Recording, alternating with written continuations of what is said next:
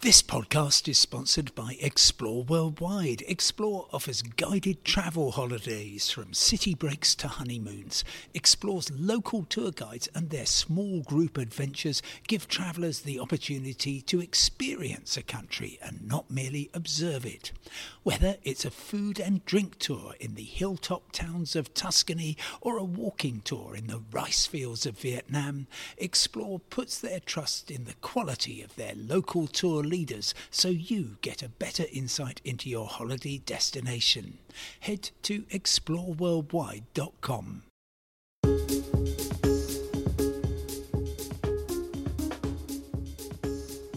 Hello and welcome to today's Independent Travel Podcast with me, Simon Calder, and a very special day today because I am with one of the nobility of the travel industry, certainly the adventure travel industry, Darrell Wade, who is the chair for... Many of us have those stubborn pounds that seem impossible to lose, no matter how good we eat or how hard we work out. My solution is PlushCare. PlushCare is a leading telehealth provider with doctors who are there for you day and night to partner with you in your weight loss journey. They can prescribe FDA-approved weight loss medications like Wegovy and Zepbound for those who qualify. Plus, they accept most insurance plans. To get started, visit plushcare.com/weightloss. That's plushcare.com/weightloss.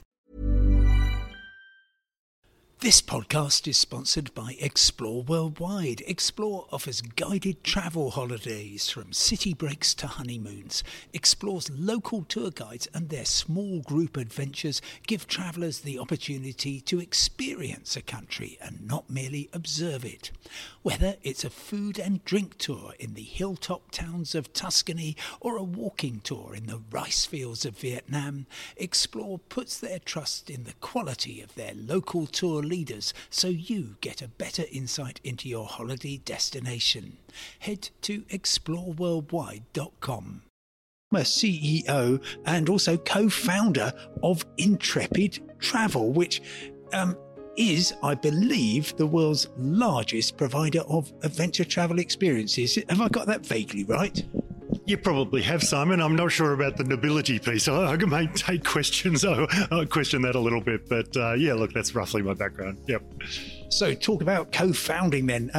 The world has never, or for the last 50 years, it certainly hasn't been short of companies providing adventure travel experiences. So what did Intrepid set out to do different? I think I'd done a lot of backpacking before we started Intrepid, and I had a year travelling across Asia and then went back and got a so-called real job for a while and then had another year travelling through Africa. And it was during that period that I kind of just realised two things. One, I didn't want to go back to a conventional job, so I've managed to avoid that for the last 35 years. And secondly, and this perhaps might sound more unusual, is that I didn't think anyone was really catering for people the way I like to travel. And so what I meant by that is it's fine to get your Lonely Planet book and head off for a long period of time. And, you know, I absolutely adored doing that. But no one was catering for people who only had 2 weeks or maybe 3 weeks annual leave, but wanted to travel in a similar type of ethos, let's call it, to Lonely Planet. And so that was the idea. So traveling as a backpacker almost, perhaps a little bit above that level, but being organised in what you do and what you see and who you meet and just getting under the skin of the destination. So that was kind of the thesis, if you like. So at the same time that people were saying, oh, you sign up for our overland truck and it will take you 10 weeks to get across Africa, you were saying, we understand you don't have 10 weeks, so let's provide you with some intense travel experiences.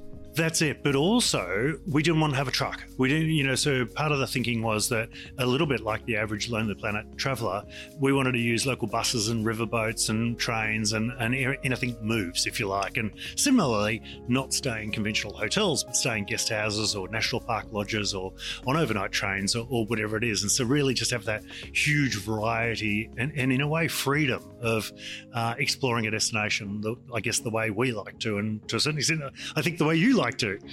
Well, having a really good idea and actually turning that into a successful business is quite a lot that comes in between. So how did you do all that? Well, to this day, I don't know whether it's good luck or good management. It's probably a degree of both, I would imagine. Because when we started it, pretty much everyone we talked to about the idea said, oh, don't do that. No one wants to do that because no one does do that, in terms of that kind of organised backpacking type thing. And so we thought, well, we'll give it a crack anyway. And as my wife very kindly said, look, what's the worst can go wrong? In 12 months' time or whatever, you go and get a real job again. So anyway, it turned out to be okay in the early days. Fortunately, 4 or 5 years on, we started to actually kick into real gear, and we've actually accelerated our growth rather than anything. So it's been quite a ride, but it's fun. Well, except it hasn't been fun from really the start of 2020 till, where do you come and date it? I guess China not fully open. And back to normal life. So COVID, just absolutely awful for everybody in the travel industry. But I would have thought providers of adventure travel, particularly where that involves crossing borders, even worse. Look, that's probably true. And when COVID landed, in February, March of 2020, we had travellers in 80 different countries, and we had to get them home. So that was incredibly difficult period, and then that's just from a human point of view, if you like, but then you go into the even harder period, which is we're laying people off, and this is people who have not done anything wrong. They're great staff members, but you literally, to keep the company vaguely afloat, we had to do that. And then you start to look at your supply chain, all the hoteliers and all the transport operators and all the just the locals who do various services for you. They've got no income at all. So, people say, oh, it's tough for tour operators. And yes, of course it was. But I tell you what, it was far tougher for those people on the ground who got 100% of their income from tourism, probably no government support in a lot of the countries that we travel in. In the UK or Australia, where I'm from, there's pretty good levels of government support. In Egypt or Morocco or Thailand or Peru, no, that's just not there. Were there growing pains when you restarted operations? Lots and lots of parts of the travel industry struggled with just very simple operational stuff. Yeah, there was, and you're right, and to a certain extent, the things we took for granted almost, just having availability of staff to run trips, it just wasn't the case. And so we had a mad recruitment drive to get up to speed, because business bounced back far faster than we expected it to. I think faster than anyone expected it to. And so we were recruiting like mad, but not only was recruiting hard, but training was doubly hard, because we didn't necessarily have as many people with that wisdom and experience to get the training happening like we would normally. So, yeah, for 6 to 9 months, it was really tough going. But since start of 23, it's really been back to normal, if you like. And, our passenger feedback levels are just where they always were. And so we're relaxed about it now. But yeah, it was a tough period. It really was. And looking ahead to 2024, where are you excited about people travelling to? Look, I don't have anywhere in particular that's mindful. We know our forward bookings into Europe, which is, not exactly a new destination, but they're particularly high. Interestingly enough, our South American bookings are not particularly high, and that hasn't. It's one of the very few regions of the world that hasn't returned to pre-COVID levels. So, like Europe, we're up 25%. Middle East, Morocco, we're up 30% on our best year ever this year. But South America, not so. So I'm kind of half thinking it might be the year of South America, just in terms of picking up that latent demand. Airfares are starting to settle down again in terms of the affordability to get to long-haul destinations like South America. So maybe it'll be South America next year, but not sure. I do have to ask about the Middle East. Clearly, there's an awful lot of concern about the terrible humanitarian catastrophe that's happening in Israel and Gaza. And that is inevitably having an effect on the wider region. I was just looking, some cruise companies have cancelled large numbers of their voyages, and clearly you do a lot in the Middle East. What are you doing? What are you telling clients? What's your overall position at the moment? And obviously it's a very fast-moving situation. It is. It's really fast moving, and so in that sense, even though this podcast is live almost, it's hard to give a categoric answer. And I guess the categoric answer is always follow government advisories and be safe and be careful. But we'll see what happens. I think in Egypt, which is right next door to Gaza, we've definitely seen quite a lot of cancellations over the last 2 to 3 weeks. So that's worrying for the people of Egypt. To be honest, it's not worrying for us because people tend to rebook somewhere else. But for the people on the ground in Egypt, yes, it's very worrying. But even as far away as Morocco, which is an awfully long way from Gaza, is getting significantly higher cancellations than you would expect. Like everywhere else is fine. Europe's fine. North America's fine. But yes, that Mediterranean ring is definitely under a bit of pressure at the moment. Let's go back to where we started and the difference that you wanted to make with Intrepid. Is Intrepid still making a difference, and what is it? Yeah, you'd like to think so. I feel like it's a double-edged sword, tourism. On the one hand, tourism really is a very positive power of good, for change, and in terms of the money tourism spends and the jobs it provides and the people lifted out of poverty is a direct result of tourism, particularly in relatively poor developing countries.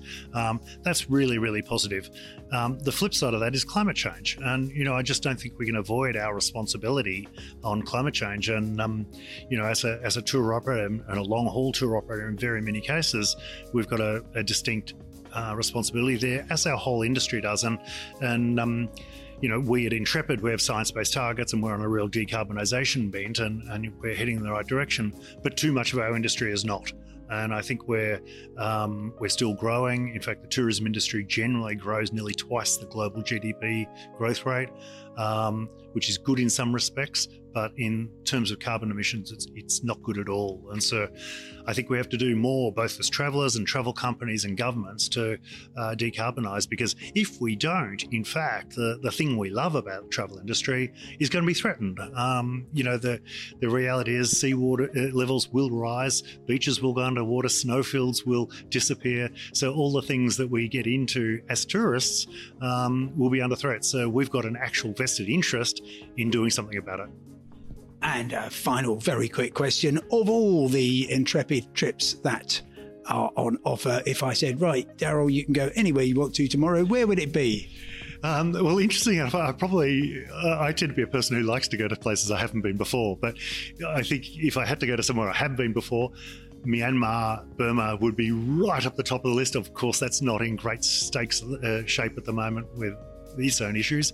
But I've just booked a trip to Central Asia and the Stans for next year, which I've never been to, that corner of the world. So I just cannot wait to get there. In fact, I'm on the ground for a full month there, which will be great. Darrell Wade, Chair and Co-founder of Intrepid Travel, thank you very much indeed for your time.